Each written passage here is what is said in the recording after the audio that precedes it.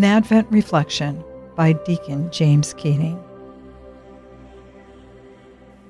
One of our greatest sufferings as Christians is our own impatience with ourselves. We want to be good and holy immediately.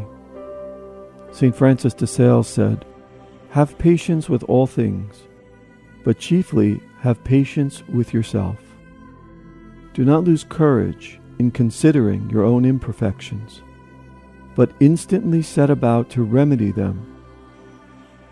Begin every day a task anew." During Advent, let's make our new task a deeper prayer life, entrusting all of our desires for goodness and holiness to the Most Holy Trinity, who has infinite patience with us.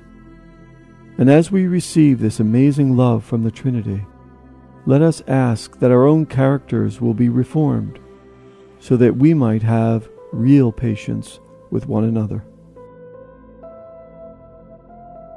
For more Advent reflections from Deacon James Keating, visit discerninghearts.com.